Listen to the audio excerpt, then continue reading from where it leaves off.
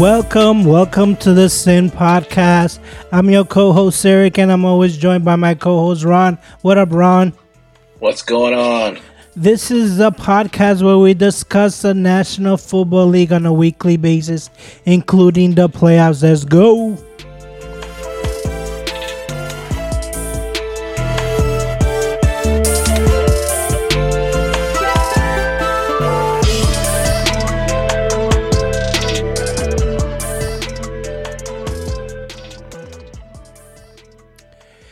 All right, Ron, this is week number 18.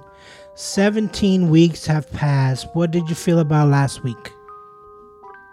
It was good. It was emotional, right, for my Steelers, for sure. Yesterday, watching the Monday night game with Big Ben. I honestly didn't watch a lot of football this weekend. I was quite busy this weekend. But to be honest, the only thing I was really focused on is whether or not the Steelers would continue to have a shot at these playoffs here. So it was emotional for sure. Yeah, you had an emotional week. I had a COVID scare. It was about the same. It was basically the same. You know, life or death depended on it. So this is the end of the season. And really the big news are the playoffs. But before we get to that news and how it's shaping out, let's review the teams real quick before we jump into it. And we're going to start with the Tampa Bay Buccaneers because they almost lost to the New York Jets. It was a 24-28 final score. So, you know, without mentioning, what happened in this game, Ron? Yeah, like I said, I didn't really get to watch a lot of the games. I was at a bar at Vero Beach, more like a restaurant. I had to ask them to change the channel for me so I can watch the game. But I had my family in town. They were, flew in from Georgia, so we're spending some time with them and stuff. But I was looking up at the game and I saw the score. I think I got to the restaurant and they were like losing like in the third quarter. I was like, what the hell is going on here? Actually, it was before the third quarter. It must have been like late in the second quarter, right before half. And I was like, what's going on? I was looking up every now and then, trying not to be rude with my family and stuff. And, at one point I'm looking up and I'm seeing, and I'm going to mention his name, but I see AB taking his shirt off and like walking into the stadium, and I'm like, okay, they must be showing like some highlight from like last year or something like that. It's kind of strange. But then, my phone pings. I was getting like the alerts about how he just walked off the field, and I was like, what the hell? What the heck is going on here? Bad enough that they're losing. They're starting to come back at this point, but bad enough that they're playing bad and they fell behind to begin with, with the Jets. But then for him, when they're starting him out what looks like a comeback, he walks off the field. It's just crazy. So I didn't get to see everything that went on, and throughout the game beginning. I was surprised that they had to come from behind. I don't know what happened with the offense that first half, but I am glad to see some of the other guys. Grayson, Tyler Johnson, Perriman had a couple catches. They started to step up. So I'm happy that Brady started to lean on those guys, because like I said, when we get to the playoffs, Godwin, you're just rolling with Evans and Gronk. I think I just read Fournette looks like he's going to be back in the playoff, which is good, but Brady's going to need to have other options that he can trust. So I'm hoping this game is like a jumping point, if you will, for him to start trusting these younger guys. Well, I was kind of flipping back and forth the channels between this game and the Patriots game, and I can tell you what happened. The defense was bad. They didn't want to play defense for some reason, and AB was, like I said last week, a distraction to the team, as he was. He's just not a good person. There's so many stories I can't even keep up with. But the fact is, he's apparently still on the team. They haven't cut him yet. They're keeping him. Whatever the case might be, I'm not very confident in these Tampa Bay Bucks repeating. Are you? I'm certainly not. First of all, and we talked about this last week. I was not as confident, even with AB playing, that they would get back because of the competition within the NFC. Because they lost Godwin, the status with Fournette was unclear, but it looks like they get him back. Can they make a run? Absolutely. They did last year with basically the same team. I don't see why they can't do it. But as far as, my confidence level, I don't think it's that high at all. AB was supposed to be that difference maker like he was last year at the end of the season and in the playoffs. I thought he would kind of not necessarily lead them to a Super Bowl, but give them a chance like he did last year, because he showed up big in the playoffs last season. And to what it looks like, he's not going to be on the team, or at least he's not going to be activated for any of these games. That's certainly going to hurt it's going to hurt them for sure. Well, I can tell you right now that the Tampa Bay Buccaneers got too greedy. The Glazers, the owners, they got too greedy. They thought they can get 2 years out of AB, but they were wrong. I think that he's a special person, and you and I, we're not professionals. We're not psychologists, so we don't know what's going on in his head. Obviously, there's something going on, but we can't tell what it is. But the fact is that I'm kind of mad at Bruce Arians, because he's known AB since what? He was a wide receivers coach with the Steelers. He was offensive coordinator with the Steelers. So he knows AB. Yet, he said, you know what? Let's bring him back one more year. What's the worst that can happen? And I think this is the worst that can happen. He basically walked off the team in front of live cameras. He embarrassed the teammates. To be honest, right? So when he was on the team last year, he had no issues at all. There were no issues throughout the season last year. He started having issues in the offseason, and they agreed to bring him back because the contract was good. It was all incentive based, which I agreed with, to be honest with you. He kept his nose clean for the most part while he was with that organization. And they brought him back, basically not because they needed him at the time. I think they were going all in, right? They were just all in and winning. So I think that's why they brought him back initially. Now, when all this drama started happening in the off season, before we even got to the season, when the off season happened and he started to have some of this drama, and they kept him, and then with the COVID vaccine nonsense, I can tell. Again, if you watch a lot of the press briefings and stuff like that with Arians, he had no intention, I don't think, of keeping him after the vaccine issue. I think he was waiting for the suspension to end, and I think his plan was to release him. That's just what based on how he would answer some of the questions, that's kind of what I was getting. I think Bruce has had it with AB. I think he's always had it with AB. He kept him around because just in case, right? Just in case that emergency break glass. And that's what happened when Godwin went down, when Evans got hurt.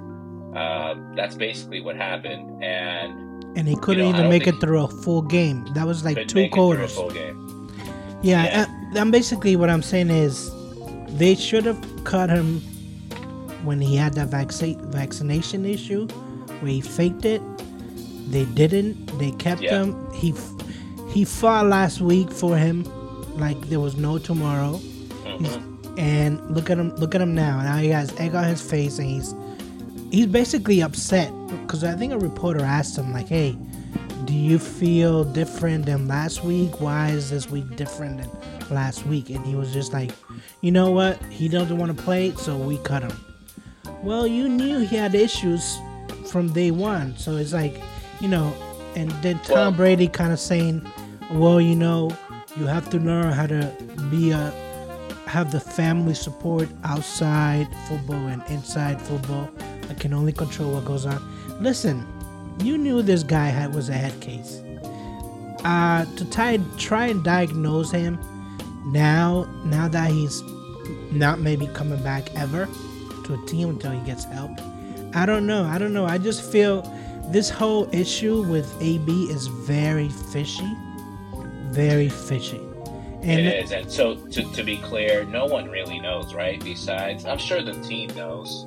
Obviously the players know because they were on the sidelines, but the media, we don't know like what happened, because if you listen to Bruce Arians, he basically just quit on the team, and he didn't really give any detail whatsoever as to the reason why. If you listen to AB and what his corner is saying, and I don't know, I'm not saying I believe this at all, but his excuse was that he was hurt. He didn't practice all week. He was cleared by the doctors to play, but he missed practice Thursday, Friday. I don't think he was able to practice Saturday either. But he didn't feel, according to him, right? He didn't feel comfortable playing to begin with.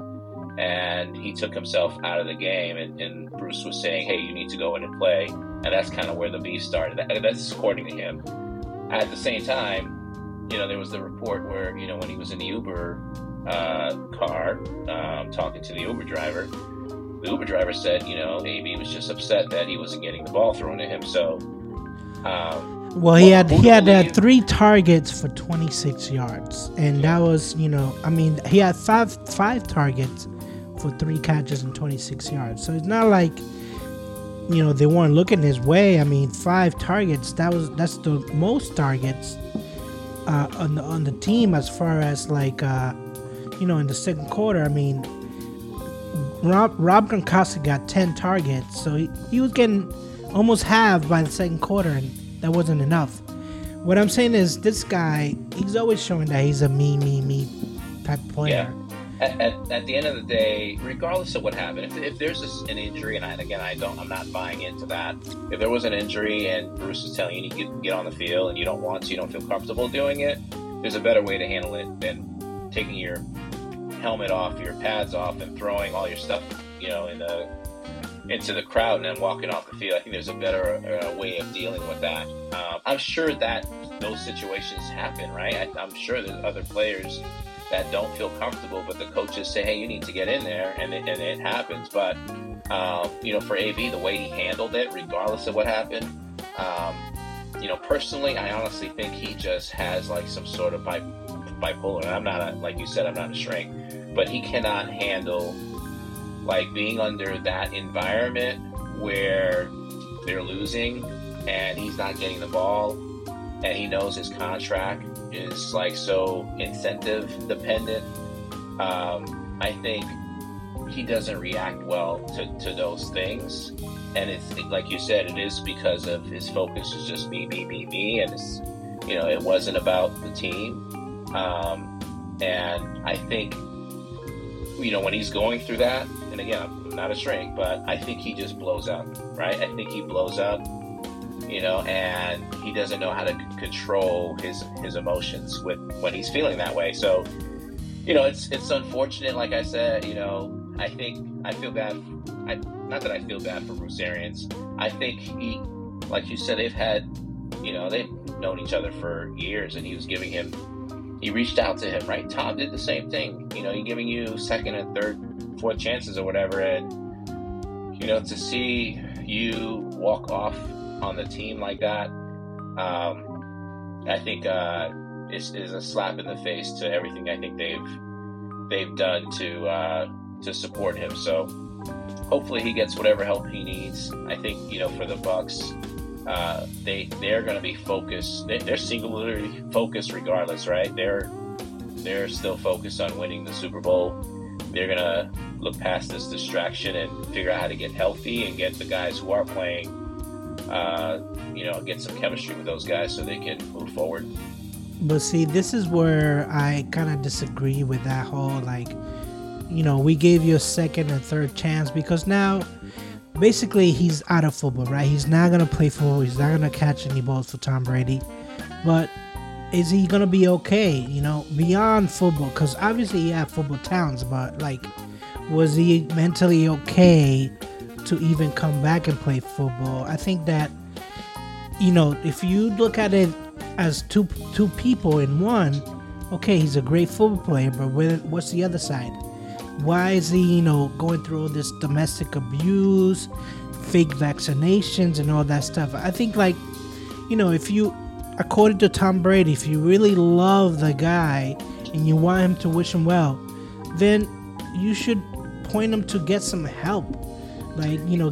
Talk to a shrink, talk to a therapist. But, I can tell you for sure other teams have done that. I can tell you the Steelers have done that. I can tell you the Raiders have done that. I don't know about the Patriots, but those two teams have tried to get him some help from the stuff I've read. And, either he doesn't take it or... then you give him an ultimatum. You say, listen, if you don't go see this therapist and have your 10 sessions, you're not going to play. So, it's like that kind of thing. It's like, listen, you love football, but you love football this much or not? I just feel like he was treated like a superstar, gloves off.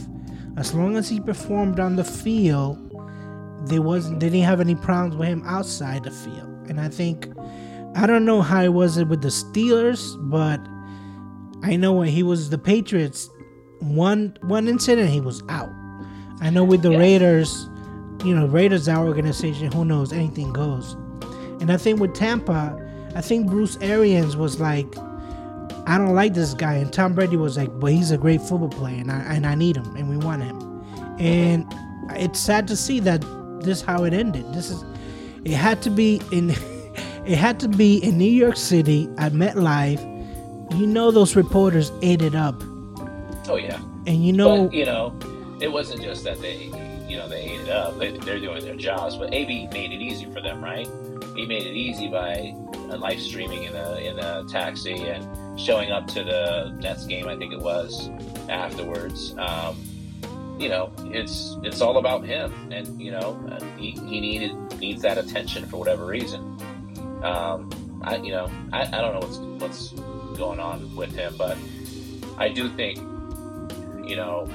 I think this is the end of the road for him. I don't think any other team is going to give him a chance, because it was only a handful of teams to begin with that would have given him this opportunity after he screwed the Patriots over, after what he did to Oakland. Regardless of his talent, there's been plenty of other talented players, even more talented than AB, that have been basically banished from the NFL. So I think this is it for him. This is the end of the road. And you were saying earlier, they haven't cut him yet. I don't know why they haven't done that. Maybe they're worried he'll I don't know. I don't think any team, if he clears waivers, is going to pick him up regardless. So I don't know why they haven't cut him yet. But they should cut him because, think about this. They should cut him because even if a contender picks him up and they say, oh, he's got all this football talent, they're getting cancer. That team is not going to do well with AB as their main guy. So it's like, just cut him.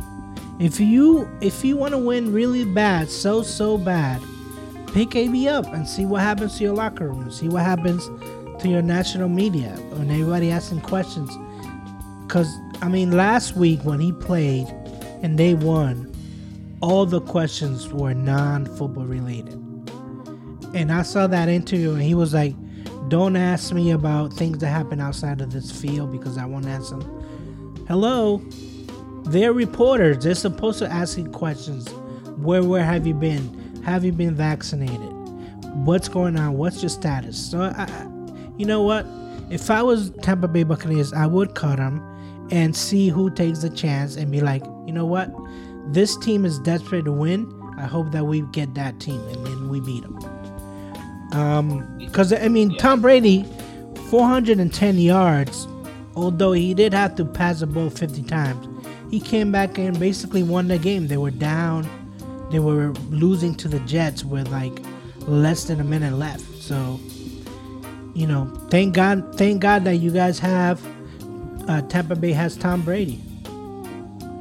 Yeah, and it's I don't know what happened to the running game. The Jets I think have been a pretty tough team to run against, if I'm not mistaken. So, but to just see 21 carries, 62 yards by all the backs, that's disappointing for sure. They got to do better when they get to the playoffs.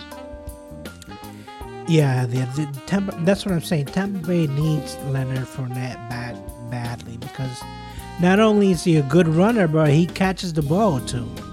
So,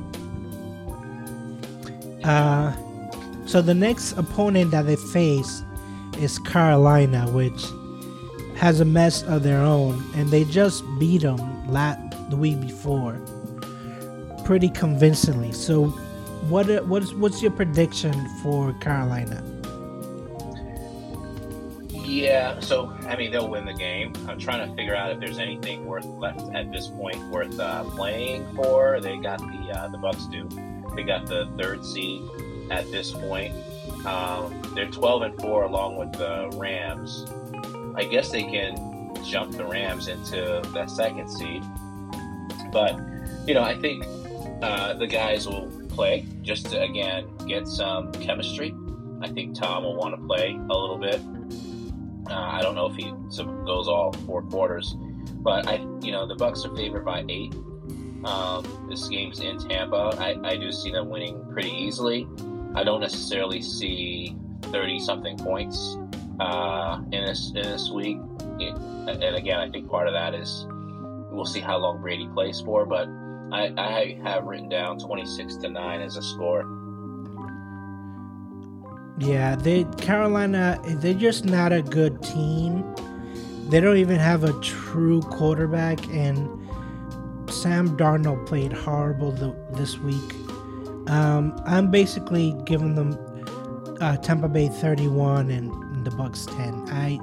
I just don't see them, and I do agree with you. I think that maybe they play Tom Brady 3 quarters, maybe he goes the whole game. It's hard for me to tell. Yeah, I mean, you just don't. They can't fall behind like they did to the Jets and have to have Tom Brady in there all the way through, right? They got to play better defense, and I think they will at home, hopefully.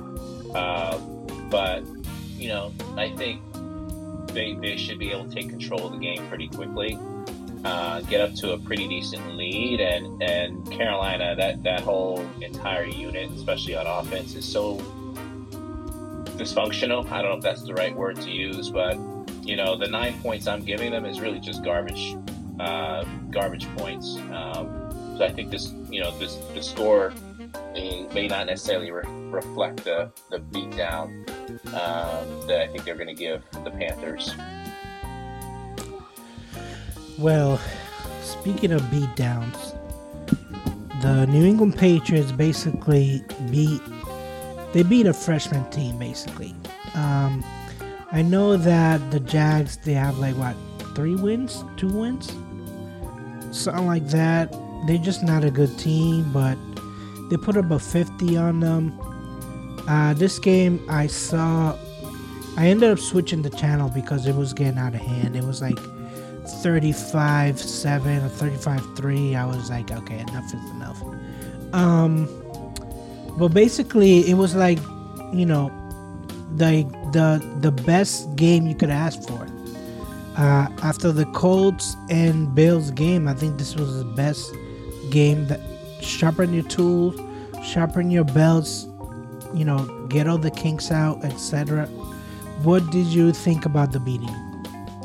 Well, this is the game I didn't watch at all, but it doesn't surprise me, not just because of Jacksonville, how bad they've been, but I think after the Patriots lost those last couple of games, I think Belichick and the rest of the team were just so angry they just came out and just took it out on the Jags. So 50 points is ridiculous. I had them winning, obviously, but the score I think I had is 28-12 is what I had predicted. But to give up 50, I don't know what to say about the Jags. They are going to have to completely rebuild their culture with whoever they bring in as a head coach, because it's unacceptable to give up that many points, regardless of how many, what players you have in your team. that's just really embarrassing. But for the Patriots, I think they went in, took care of business, and it's I think it's good for them too. I think they're going to have a much tougher matchup, I would think, against the Dolphins this week. So I don't know how much of the Jags game is going to be a good brand. I just think they were upset and they came out and put the game beat down basically. What I enjoyed the most about this game was seeing Mac Jones on the sidelines. He was very animated, and then I figured out that, this was kind of like a Trevor Lawrence versus Mac Jones. Number 2, or was Trevor Lawrence number 1, right? So basically the number 1 pick against the 15th. And it just goes to show you, because, Trevor Lawrence is obviously the more athletic guy. But he's just in a bad organization, right? Yeah, absolutely. I mean, I honestly, I think that Mac Jones is the most prepared, and was the most prepared NFL-ready quarterback. I think he's very smart, can make all the throws, make the right reads. But I do think Trevor Lawrence is the most talented out of all the quarterbacks that came out. He's on a bad team. That's what happens when you get picked first. You end up in a shitty team, and with their whole situation with their coaching and all that, it's no surprise that they've only got 2 wins and he's struggling. But Peyton Manning only had like 1 or 2 wins his first season, and not that I'm comparing him to Peyton, but the point I'm trying to make is he can bounce back from this. I think he's good enough to be a great player in the league for years to come. I think this season is he's got to deal with the bumps and bruises that's given him, and he has to build from here. Well, I can tell you, I can almost see in the future with Trevor Lawrence. I can see him playing out his rookie contract. I can see him not signing that extension, which is going to happen in a couple of years. And I can see him, if he's going to have a long-term career, I can see him doing it, but with another team. Yeah, it may unfortunately come down to that. It may, but I just hope someone is able to go there and, like I said, change the culture in Jacksonville, because it's not like the players don't want to win. The players want to win. They just they have no leadership whatsoever on that team. So Trevor Lawrence is a competitor. He's been that way since he was at Clemson. He's, I think, again, going to be a great quarterback. It's just he's just on a really, really bad team right now. Yeah, he's not gonna. I mean, he's not gonna do well there. And that was just good. So the difference between him and Zach Wilson, I think I think Trevor Lawrence is better. Me personally, I know a lot of people have been high on Zach Wilson. I think Lawrence is better. The difference between those two teams, they're both terrible, right? The Jets aren't that good. I don't know what their record is, but the Jets, with their coaching staff, and I think they can be trusted more. I trust the Jets and what they can do with Zach Wilson and that team, and how they can build over the next couple of years more than I trust on what the Jacksonville Jaguars are going to do over the next 2-3 years. Well, I don't even know if the Jacksonville wants to be there, if the Jaguars want to be in Jacksonville. And I think that Trevor Lawrence he's got a good thing in Jacksonville, because the media is not as big as New York. The pressure is not as big as in New York. So he can be content. He can actually be a better quarterback. Have his lumps, have his bruises, and nobody's really gonna notice because he plays for Jacksonville. With Zach Wilson, I think that that team must be a winner at all costs. I think that there's a lot more pressure being from New York, but then again, it is the New York Jets, so they've been in the bottom of the division for years, The Rex Ryan's years, that was the only exception. And then before that, they were at the bottom. And then the Bill Parcells years. It's just, if you count back the last 30 years, they maybe won the division twice, maybe 3 times tops. It's tough. I guess I just root for the Robert Saleh and the rest of the coaches there in New York. I'm rooting for him to have some success.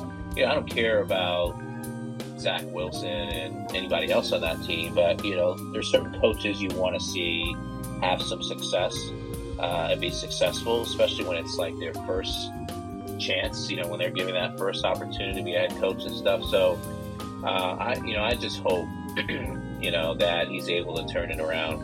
Well, Jacksonville, I don't think they know what the hell they're doing whatsoever, and maybe that starts with their owner, but I have no confidence, for Jacksonville whatsoever.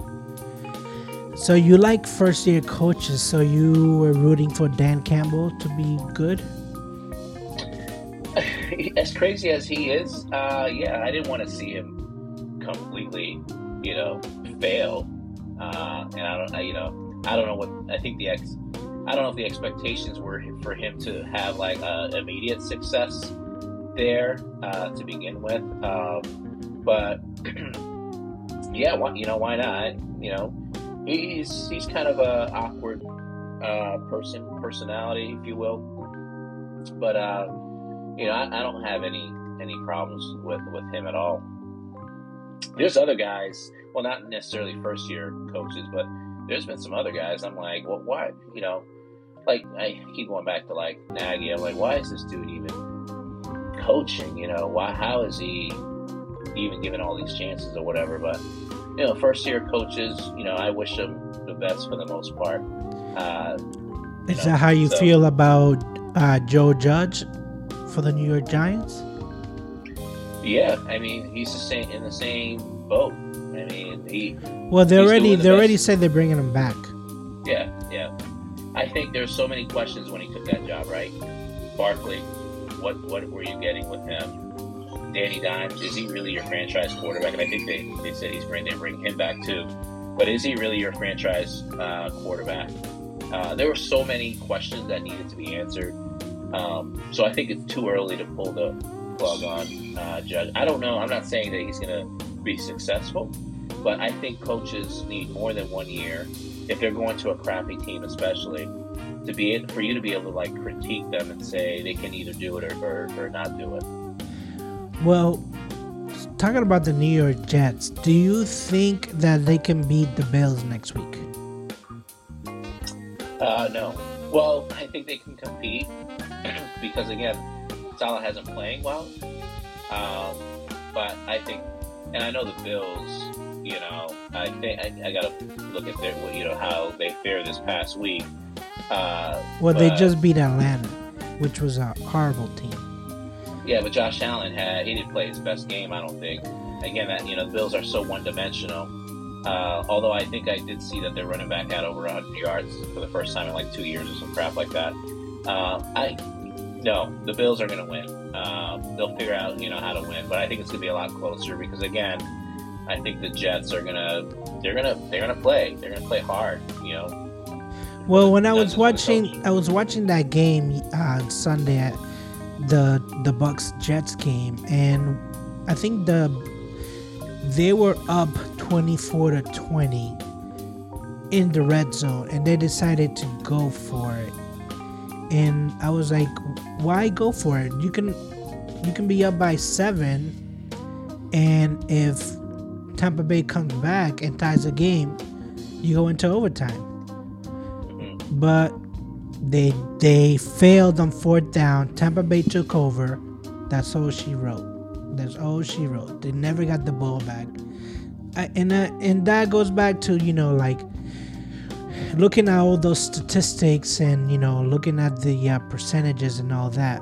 Just take the points. Robert Saleh. It's not just him, man. It's all coaches. Like some of the decision making, I'm just like, you're right. I was angry at the Bills. Like even when they beat the Patriots, I'm like, you're giving you're in field goal range, right? You already have a 9-10 point lead. Why not add to it with another field goal instead of going for it and turning the ball over? Teams are so aggressive now, and it's because of statistics and all that crap that they forget to say, let me just use my brain a little bit. Let me allow the game to go, especially early. When you got plenty of time to get the ball back and all that stuff. They don't always, I think teams are just being way too aggressive, like unnecessarily aggressive, when they need to have more faith in their defense and in faith in their offense too. If they need to drive down the field and get a field goal. Everyone's too reliant on statistics. It's so different like baseball too. Baseball is like purely statistics, right? But do you think the analytics of the game are taking over? To a certain extent, it already has, right? With all of these, like look at the extra point versus 2-point conversion. It's like almost like a coin flip now on what teams are going to do. I think it has to a certain extent, and it's not to say that analytics should be eliminated. No, we should use it, but I think coaches should also use some common sense.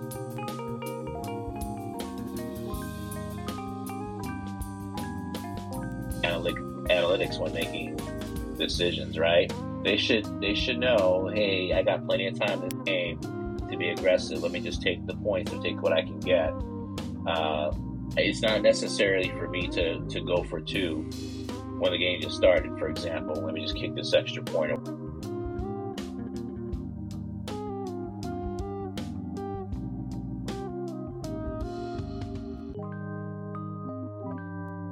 Just are super aggressive now. They're trying to get as many points as possible, and it's going to cost teams to some games for sure. The other thing is that, I think there's not enough data. I think the data shows something, but then when you're there live watching the game and you're saying, okay, they're going for it on 4th down, it's almost like an instinct, right? You go, no, don't do this. Don't go for the 4th down, or don't go for that play. I just don't understand it, and I think because I don't understand it that well right now, I think I just want them to take the points. That's all. Just keep it simple. Yeah, and it's not just about going for it when they shouldn't. It's also about the play selection too, right? So even when the statistics or analytics are saying you should go for it, and even when the situation itself is right for you to go for it, they don't always call the right play. They don't play to their strengths. And I think it's easy, that's why I say it's easy to look at analytics and say, okay, this is the decision I'm making, but it doesn't mean that you're going to run the right play and have, be able to execute that play. I've seen plenty of times, fourth down, less than 2, and they're coming out in shotgun, for example, when you've been able to run the ball all day. It doesn't make sense to me, right? Or 4th and short, and you haven't been able to run at all because the D line is tough, and you're trying to run again right up the middle where you're getting stuck behind the line of scrimmage in a crucial situation. So, coaching is not easy. I'm not a coach. I'm certainly not on the field, making any decisions. But it does baffle me sometimes at some of the decisions, especially early on in games. I don't get it at all. Yeah, next week the Patriots, they're playing Miami. Now, I looked at this at the beginning of the year. I actually gave them a loss because they were gonna. I was like, this game is just so tough. They always lose this game. Miami's not in the playoffs. They're out. They lost to the Titans, which was our upset special. So they lost to the Titans. They're really not playing for anything except for pride. And they know that the Patriots are in the playoffs no matter what. But this is a big but. But if the Jets beat the Bills, then if the Patriots win, they can actually win the division. I don't think that it moves them up as far as, who they play, because ultimately I think they end up playing the Bills if everybody wins out. It's just a difference whether you pay the Bills at Orchard Park or you pay the Bills at Gillette Stadium. So, what say you? What's your prediction for this game?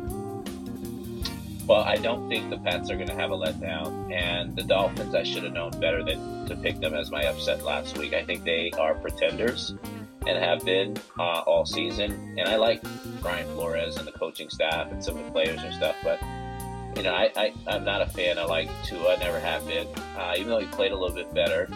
I don't see the Dolphins winning. They have nothing to play for at this point. They probably want to make sure that they don't have any major injuries this game. Patriots, I don't think they have anything to play for necessarily, but they want to keep momentum. I think they understand that they're not going to have a bye week, so they have to play. That first week in the playoffs, they want to keep that momentum going. So I think they'll take the. No, see, keep in mind that this is a late game. This is a 4:30 game, so they'll know. By the time they play this game, they'll know whether they're playing for the division or not. Because the Buffalo Bills, they play the Jets at 1 o'clock. So if the Jets beat them, the division is up for grab as long as the Patriots win. So I think that it's dependent on that game. If the Buffalo Bills win, and they have the Patriots they know they're not going to get the division, then I can see them maybe taking the foot off the gas a little bit. But like you said, I don't think Miami is that impressive. How many teams get a bye? Only one. That's what I'm saying. It's not like you're getting a bye week anyways. Yeah, but that division is important. Why is it important? Because you can get to play at home. Right now the Patriots are number 5, right? So if they jump to number 4, that means that home game, they get a home game basically because they win the division. Yeah, and again, I don't know how much like home field is an advantage at this point, just based on how the season has gone with road teams winning games.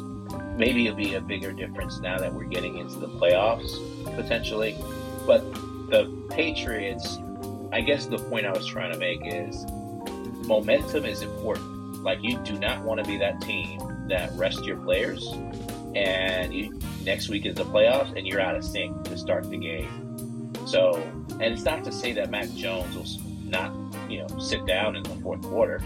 I think he'll play some, for the most part, he'll play most of the game. But if they get up to a big lead or something, they'll sit him in the fourth quarter. But momentum is important, and I don't think the Patriots are going to go into the playoffs with a loss, or not even a loss. I don't think they're going to go into the playoffs looking bad. Bill's not going to have their offense or defense playing poorly heading into the playoffs. He's not going to want that at all. He wants to end out the year in a good sense.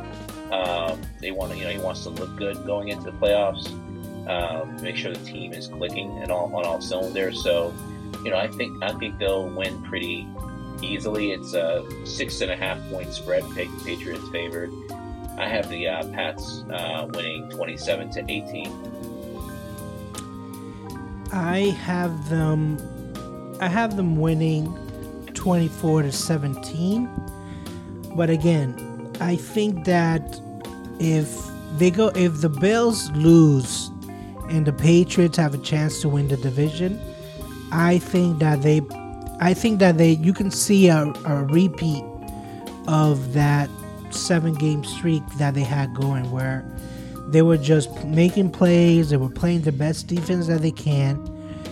Now, if the Bills win, and I can see that it's not a competitive game by halftime, I can see Bill sitting, at least sitting Mac Jones, at least basically sitting his best players and say like, you know what, we're gonna play who we're gonna play.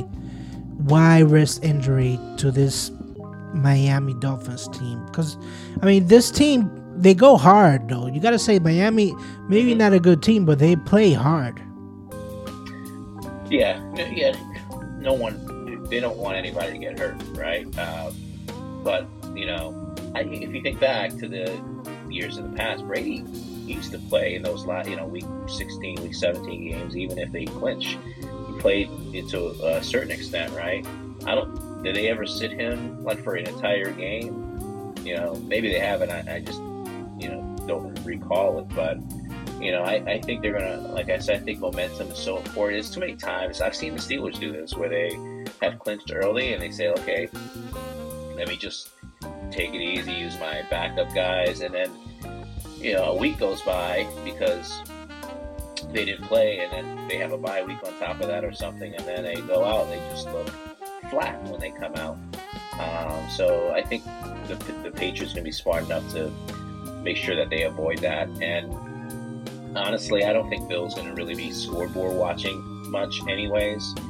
Regardless of the Bill, you're talking about the Bills. They're a good football team. You don't want to play the Bengals or the Chiefs or the Titans at any point, right? Heck, I mean, did you lose to the Colts? The Colts are in it right now. Any team they play, that AFC is so tight, like we talked about. Every team in the playoffs is going to be competitive when we get to the playoffs. So I don't think anybody should be scoreboard watching at this point. Well, I think that when it comes down to the last game, you better be scoreboard watching. Even though no team is going to actually admit to it, no team is going to be like, oh yeah, I'm scoreboard watching. But they will. Especially, I know I will, even though I think next weekend I'll be away, but I'll definitely be watching the scoreboard. The next team, it's the Pittsburgh Steelers, which they won last night, Monday night, against the Browns, which doesn't say much about the Browns, right? They had a horrible season. But, you saying that mathematically they're in, what needs to happen for the Steelers to be in the playoffs? Well, so they need to win, obviously, which is not going to be a given. I had them losing against the Browns, and they gave the Browns a beatdown. And there's a lot to say about what the state of the Browns franchise. But I don't think the Ravens game is going to be easy. So they got to come out and win. And on top of that, they're going to need the Jags to pull off an upset, of the year probably, and beat the Colts. Now they've beaten the Colts before. It's not like it hasn't happened. I think it happened last year, if I'm not mistaken, where they beat the Colts. So it can be done. But the Steelers are in a position where they're going to need a lot of help. They also can't have. They can't have Oakland and San Diego. I think they play each other. They can't have them tie it off, because if they tie, they're going to be eliminated as well. So a lot needs to happen, unfortunately. But mathematically, you just never know. What might happen. So are the Steelers going to be scoreboard watching? Yes. The answer is yes. I don't think the Steelers. I don't think the coaches are going to be. I think the team is going to have their hands full, right? Well, what time are they playing the Ravens? What time is that? At 4 o'clock? Both games are both games are at 1 o'clock, so they're not going to be in a position to watch the scoreboard. So and honestly, like I said, Tomlin has his hands full. I mean, there's nothing in yesterday's game that is going to convince me that they're just going to give the Ravens a similar beatdown. Ben didn't play that well yesterday. He threw like 50-something times, some crazy crap 123 like yards passing. Yeah. That's not that doesn't bring a lot of confidence about your quarterback. No. Although Najee Harris 188 yards, he definitely run that ball like it was no tomorrow. Well, so let me say this about each of those players. So Big Ben did not play well, did not look that great. some of the throws that he made. So there were some good ones, and then there were some like, what the hell are you doing? He threw a pass like right to a Cleveland defender who dropped the ball. Fortunately, oh no, he picked him off. But Big Ben, when he has to move, it is bad.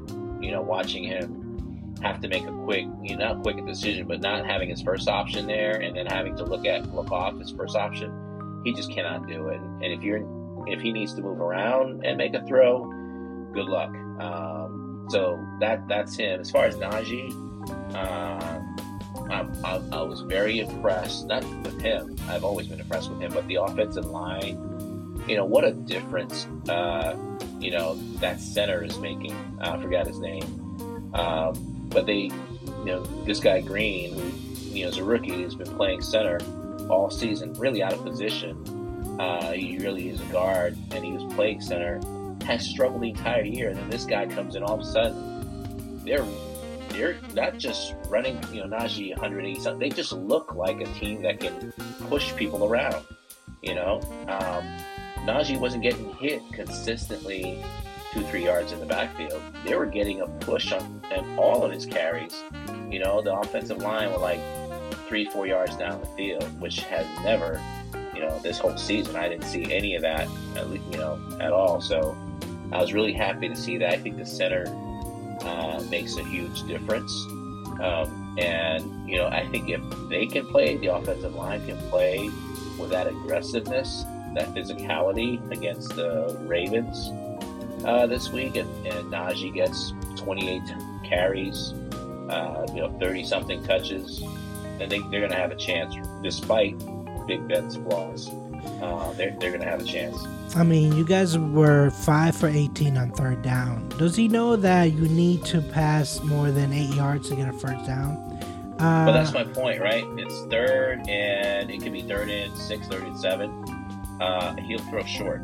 And, I texted you guys when I was watching the game. I don't know how much you guys were watching it, but I think part of it with Big Ben, I can't blame Matt Canada. If you do something 6 times, you throw short on 3rd and long 6 times in a row, it can't be Matt Canada's fault. Big Ben has to take some ownership. It just seemed to me like, as soon as he dropped back, it's like, I need to get rid of the ball. Let me just dump it off to a guy who's actually covered and has no chance of getting first down anyways. Well, it's obviously he doesn't want to get hit. That's why he gets rid of the ball. Yeah, he doesn't want to get hit. He's not even looking up, up the field, unless it's just a deep pass that he's trying to throw. So, it's not surprised that they haven't had success on 3rd down all season because, Big Ben he's only good for 1 or 2 reads, and that's it. The Browns had 10 penalties for 77 yards. And I bought into the Browns hype at the beginning of the year because I thought that I did not. They were putting it together. They had good running backs, and when you have good running backs and they have a pretty good offensive line, but then they have Baker Mayfield. It's the Browns, right? It's the Browns. And I can't say I didn't buy into them. I did predict they would get 11 wins, I think it was. I never thought that they would be a playoff team that can make a run into the Super Bowl. I didn't buy into the hype of them being a Super Bowl contender at all. They have tons of talent. I was talking to my boss today about the Browns and how much talent they have and wasted this year on defense, especially the secondary. They're young guys that are going to be so special. I think they wasted that, and Baker has a lot to do with it. He has not played well, and I know he has seriously 3-4 different injuries that he's dealing with, and now today they say, he said he's shutting it down basically and having surgery. He's a big part of it. His performance these last few games, it's been atrocious, and he needs to own that. And the team should have probably shut him down after last week, throwing 4 picks or whatever it was the previous week. But the coaching too has been atrocious. That game yesterday, what the hell were they doing? not giving Chubb the ball 28 times like Najee got the ball 28 times. Why is it that you're not using your best player and not running with Chubb? Like, that doesn't help when you got a quarterback who's struggling. He's having a bad game. He's obviously hurt, but you got this option behind you. You're saying I'm just not going to use him. That doesn't make any sense whatsoever. And I know the announcers, they were screaming through. They were screaming all game about it, right? Like, give Chubb the ball. They just refused to do it. So, well, I don't know what's going on with Cleveland. I'm looking at the over and unders that we had at the beginning of the year, and we both, when it came down to the Cleveland Browns, they had them at 10 wins for the whole season. You went over. I said even. Mm-hmm. That didn't happen. The one that we both went under was the Cincinnati Bengals at 6.5. And look at them now. Yeah. Who do you think is going to win Offensive Record Player of the Year, Rookie of the Year? Mac Jones or Ja'Marr Chase?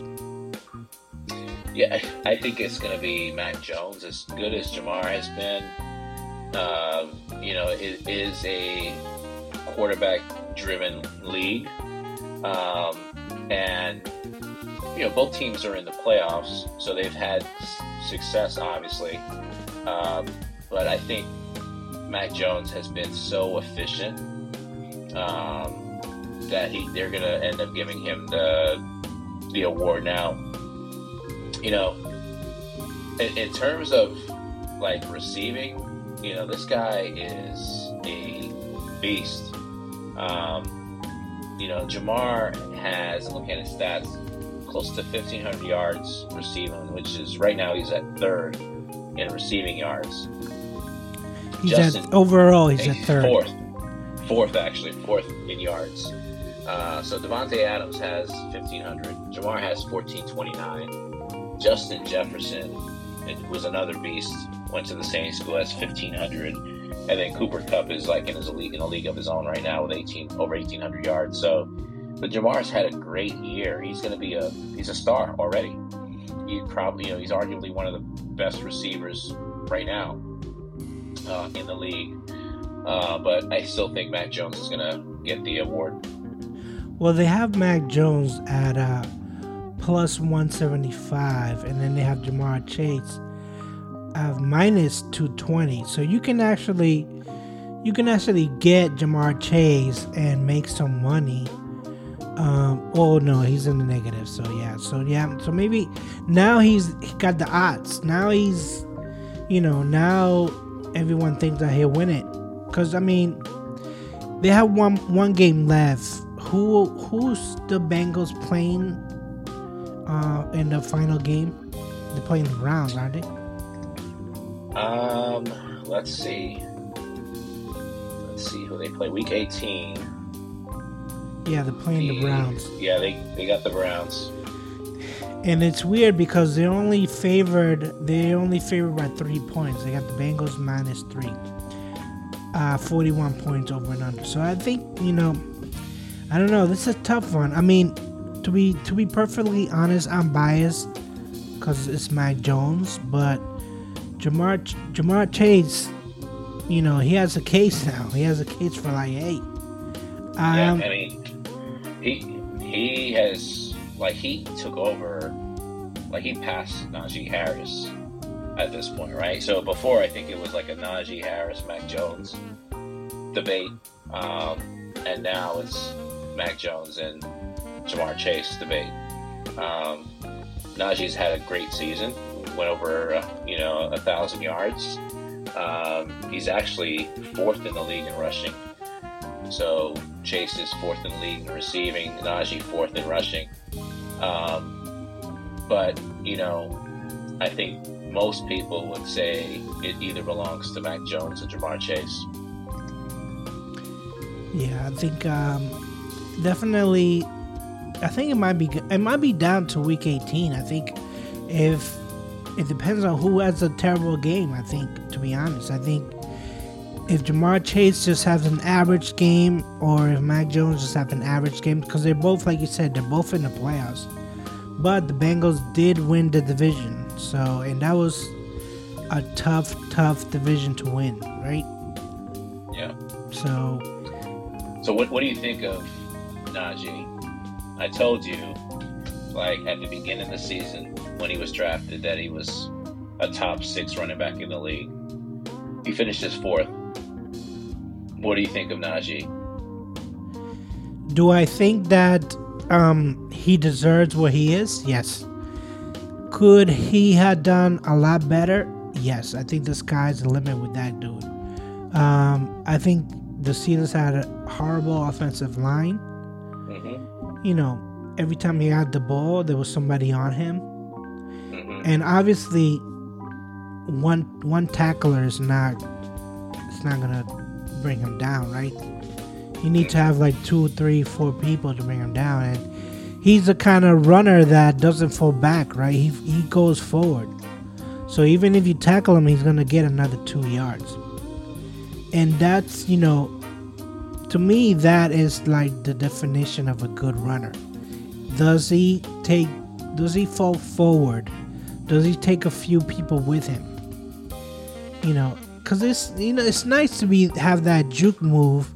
I made you miss. Oh, I made you miss. But then when you have that power and you have that, that stiff arm, which he showed last night. But then again, so did Nick Chubb. He showed it last night. So I think, if you have a power runner, and I think, the Patriots have 2 of them, which I know it was against Jaguars, but hey, we'll take it. 2 touchdowns each. I think that, sky's the limit with Najee Harris, and I think it's the same with the Patriots running back. I don't think they're in the same conversation, in terms of talent. In terms of talent, not to say Damian Harris isn't good. I think Damian Harris is good. I thought he was going to be 1,000-yard back. He's sitting at close to 900 right now, so there's a possibility he'll get 1,000 yards. There's an opportunity for him to do that this next game. But I think in terms of talent, like Najee Harris is up there to me with Nick Chubb, and I do think Nick Chubb is slightly better. I would give the edge to Nick Chubb. With Jonathan Taylor, with Derrick Henry, with Zeke isn't really healthy, it hasn't really looked good, but with Dalvin Cook and all those guys, those top guys, he's right there with them. I think he's so, like, if he was on the Colts, and he had 70 catches this year. Imagine if he was on the Bucks, or if he was on the Colts, or some other team, competent team that could actually run the ball. He'd probably be leading. He'd be right up there with Jonathan Taylor, I think, in terms of rushing yards. Damian Harris is talented. He's not that. I don't think he's in the same stratosphere as Najee. I just think Najee is really, really good. You know what? And I think that you're right as far as talent-wise, but, like going back to the beginning of the conversation, we know Trevor Lawrence is more talented than Mac Jones, but he's in a bad team. Exactly. Yeah, Damian Harris might have more success because he's running behind a better line. Exactly. He has a more competent quarterback and everything else. So it's the same. It's the same thing that that conversation that we had about T.J. Watt. I think he's an awesome defensive player, but if your team is not good, a lot of writers are going to overlook you. That's why they love Aaron Donald. I think it's going to be hard this year, though, the way the dude's missed, I think, 2 or 3 games. And he leads the league in sacks, has a chance to break the record. And sacks is one thing, but everything else he's able to do when healthy, especially. He hasn't been able to really stop the run as well as he had at the beginning of the season because he's playing hurt. But that dude is like in a league of his own at that outside linebacker position. It's just it's not even close. Like what's his name? Garrett is, he's good, he's talented, but it's not close. It's not. But the Bosa's are are good, but it's not close. T.J. Watt is the best defensive player in the league. I don't care what our record is. He, by far, is the defensive MVP, period. And I don't think it's much of a conversation. Well, you know what? Steelers can have the best offensive rookie, the best defensive player. I'll let you have all those awards as long as you don't have the one that matters, which is holding that Lombardi trophy. That's the one that matters. Listen, you can have the best pieces around. It doesn't mean that you're gonna be number one team standing.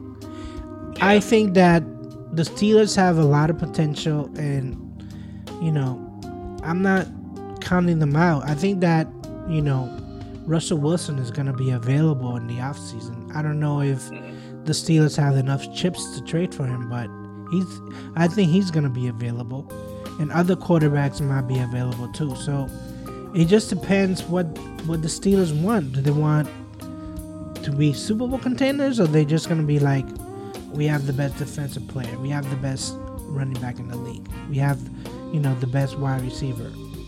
But do you have a team? That's the question. And they have a team.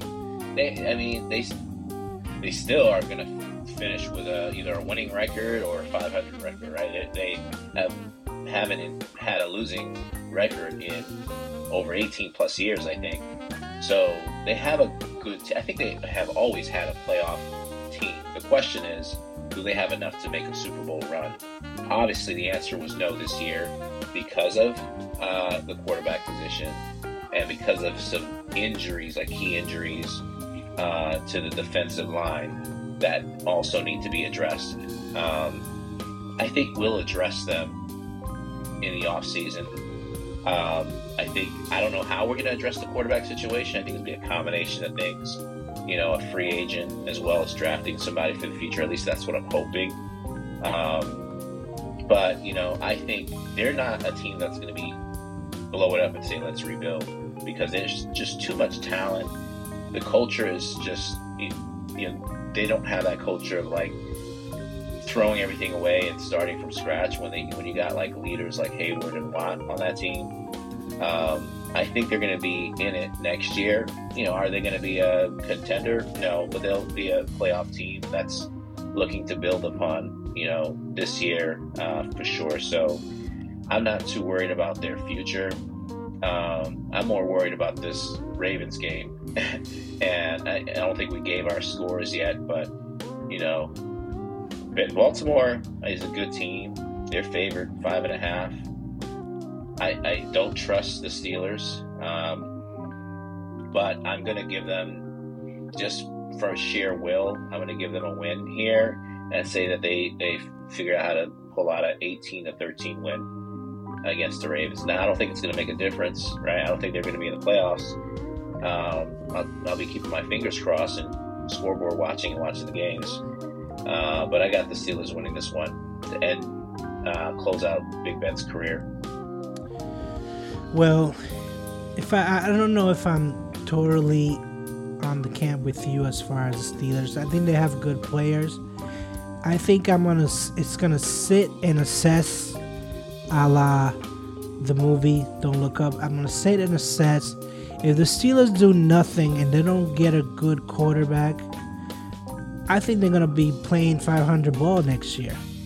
They need to get a good quarterback. Yeah, no, I'm not saying they're going to be like 12 and whatever. I think they're going to be around 500, maybe 9-8 or 10-7 or something like that. You're saying they're going to be 500 if they bring back who? If they bring back Rudolph? I think they're going backwards if they bring back Rudolph. There's a chance that they may be under 500 if they bring him back as a starter. I think he's a backup. Now, if they bring in like Bridgewater, or I don't see them trading for Russell Wilson. I don't know what it would take to get Garoppolo. Who else is out there? There's plenty of Kirk Cousins. His time might be up. They're not going to go after Mayfield. But there's plenty of options from the free agency standpoint that'll be available. And I think someone like Bridgewater that won't turn the ball over left and right, that can make some decent throws down the field, they could be, and that can run the offense that Matt Canada wants to run if he's still there. And, that's a question mark too. I think they can be, with that defense, assuming they're healthy, they can, definitely be competitive and make, have a winning record and be in the playoffs.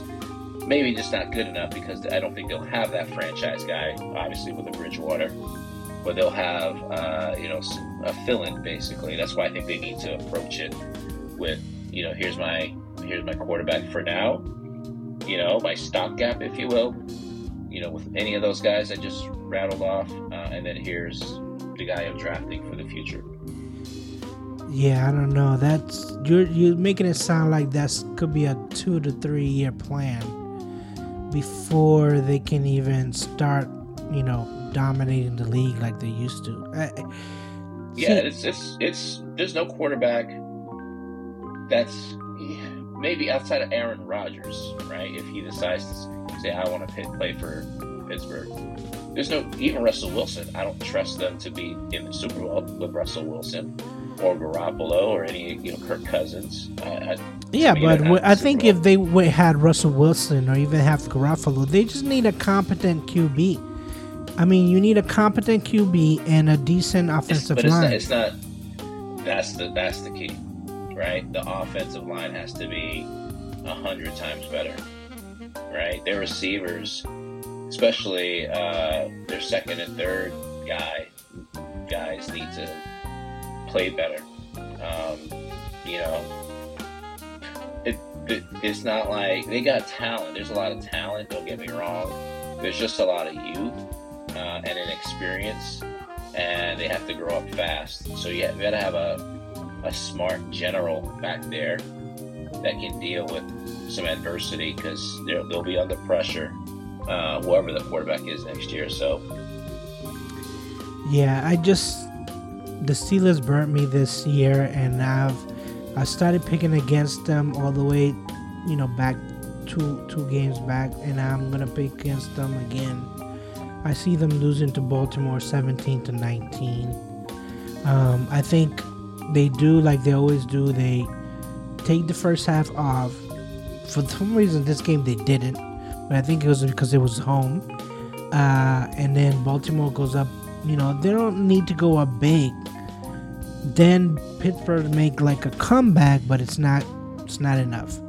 The whole season, I think Pittsburgh Steelers season should be called "It's Not Enough," because they did things. They were either too late. They started playing well in the third, fourth quarter. It's just not good enough. Najee was probably the star. Najee and TJ Watt were the star of this season, but it's just not good enough. And so they're not gonna bring back Big Ben, right? No, this is it for him. He's, I think both sides, he wants to retire at this point, I think. And, I think the team honestly was ready to move on last year. It's just that Big Ben wanted to play one more year. I think they were ready to move on. Not from a player personnel standpoint, but just from like, hey, you're not the same player you used to be. They were ready to move on. But yeah, this is hit for him. He's going to hang it up, and we'll be looking elsewhere for sure. Well, yeah, then he can just go back to his Ohio life. So this is going to be my upset special for the last game of the season. I looked at it. I think the Cowboys are favored by 7. But I think the Eagles are going to pull this one off. I gave them a 21-17 win. As much as everyone loves the Cowboys, I always hated them. And I think the Eagles are playing really, really well. And I think the Eagles might pull this one off. Yeah, I can see that. I don't know why that's a 7-point spread. Dallas hasn't really done anything recently to warrant that for sure, but I think that's a good choice. I'm going to stick with the Steelers because again, that was a 5.5 point spread with going the Ravens' way. So I'm picking the Steelers to as my upset as well to win the game outright. So what was the Steelers favored by? I mean, what were the Ravens are favored by?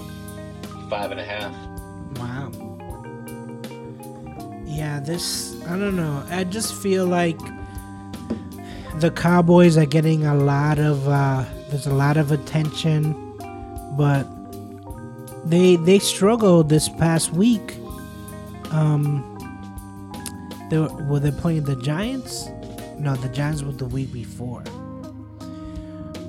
Who were they playing that I just kept looking at Mike McCarthy and I was just like, dude, you're just a horrible, horrible coach. And yeah, the Cardinals. They lost to the Cardinals. Yeah, they lost to the Cardinals. Yeah, exactly. And I was just like, this team, the Cardinals, who came in, they lost 3 in a row, 4 in a row. I don't know. They were just struggling, and you couldn't take care of them at home. Yeah, I don't know. I just don't feel like the Dallas Cowboys are as a sure thing as they used to be, or they ever were. I don't know. Yeah, I'm looking at the stats of that game. So if you were to tell me that Zeke will have 9 carries for 16 yards and Pollard 3 carries for 9 yards, they'll lose every game. Doesn't matter who they play. That's just not going to get them wins. So they got to be able to run the ball a lot better than that. Dak doesn't. I think he had 1 costly turnover from the highlights I watched, but he threw 3 touchdowns too. So, I think and Cardinals are a good team. They just hadn't been playing well, but so it's tough to read that game. But it wouldn't. I think 7 points is way too much to give them though against the Eagles. Well, I'm looking at the NFC playoff picture, and let's say everyone wins where they're supposed to win. So if the Rams beat the 49ers and the Saints take over that 6th spot, that would mean that the Saints play Tampa Bay Buccaneers in the first game. That is, would that be Tampa Bay Buccaneers' worst case scenario? I think so. I think if they end up, the Saints get in, that is a team the Bucs don't want to play for whatever reason. The Saints have their number. That's a team the Bucs would not want to play. Yeah, that would be a season-ending loss, because the Bucs are on the number 3 spot, and 3 would go against number 6. Am I correct?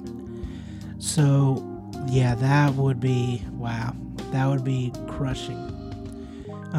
Everything else pretty much, and then the Cowboys will play the Cardinals again, so it would be a rematch. So, I mean, these are pretty good playoff matchups if they win, the top teams win like they're supposed to win. Yeah, I mean, the NFC is, for the most part, is set in terms of what teams are going to be there, and so what happens in the playoffs, it's anyone's guess. COVID is a thing that I think everybody needs to worry about. I would hate to see any major players in the playoffs, have to sit out a game or something like that. But well, the CDC has already changed the rules, right? So now, if you are COVID, if you are tested positive for COVID, you're not sitting out 10 days. You're sitting out 5 days.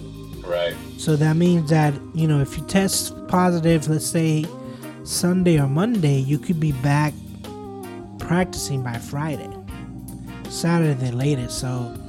But if they're testing every day, you get tested on Thursday or Friday. Yes, you do. Yes, that's the downside. That's a downside. Is that if you get tested late in the week and you test positive, you got to sit out. Mm-hmm. So, if I would be these players, I make sure I get vaccinated, make sure I keep my distance from somebody I don't know, stay in the hotel room, I don't know, do whatever it takes.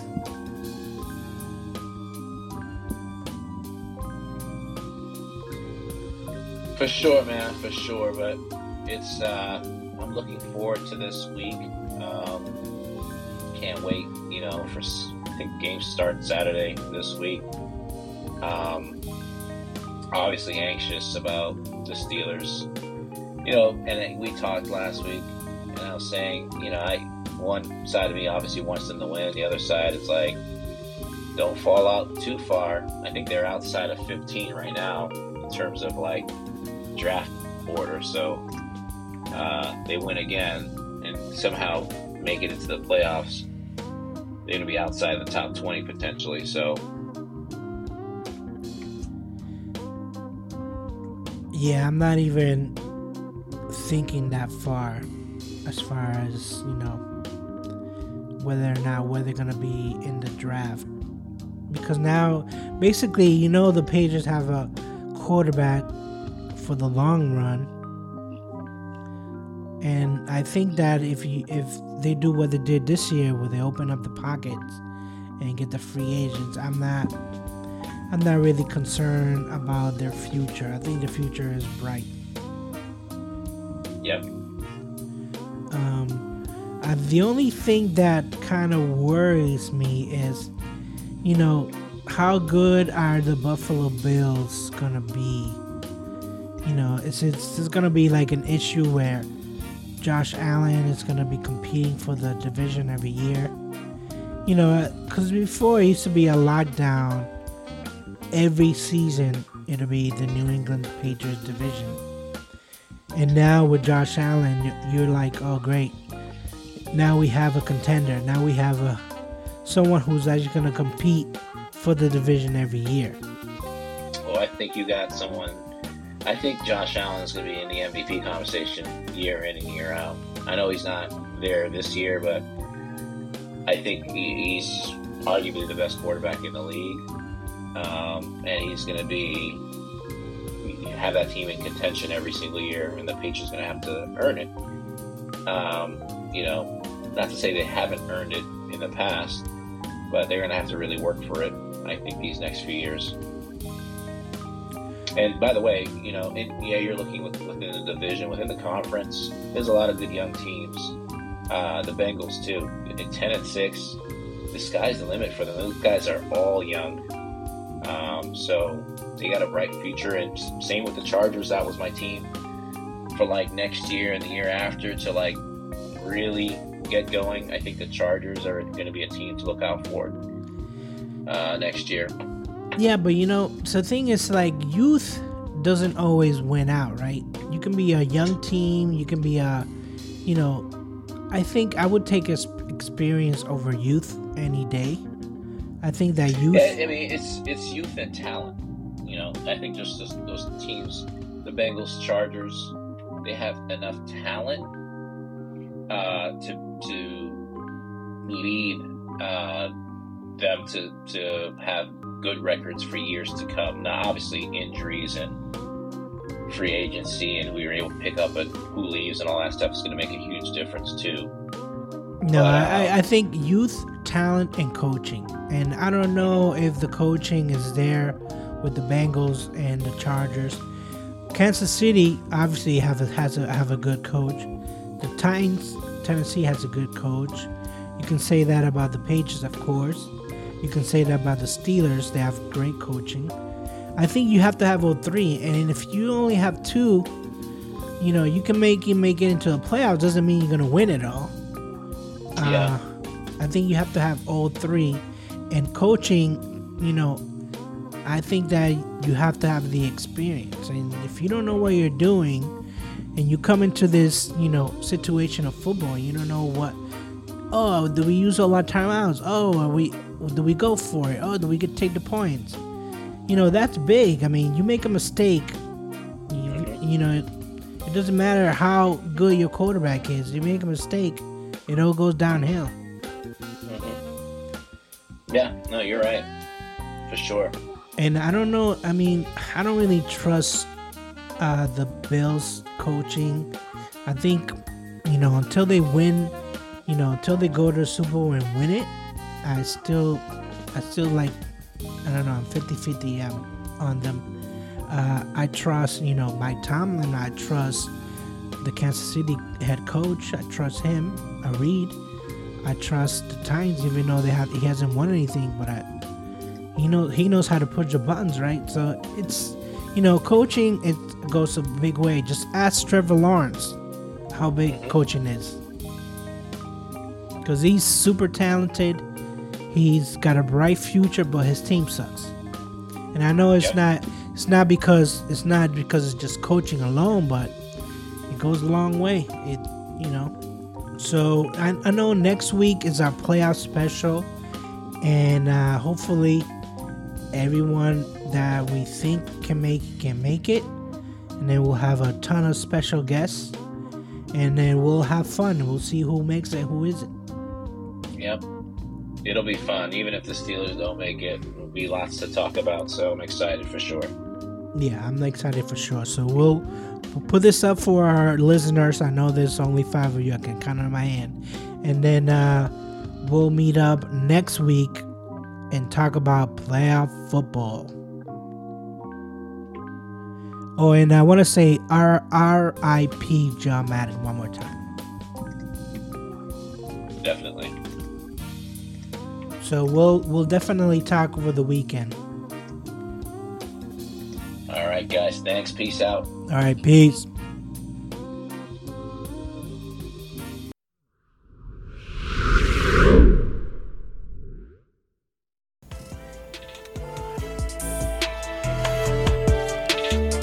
Thanks again for listening.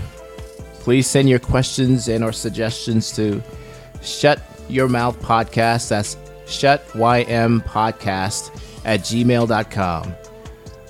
You can always reach us via Twitter at Shut Your Mouth Podcast, or DM us at the gram at Shut Your Mouth Podcast. Again, SHUTYM Podcast. Until next time, see ya. Peace.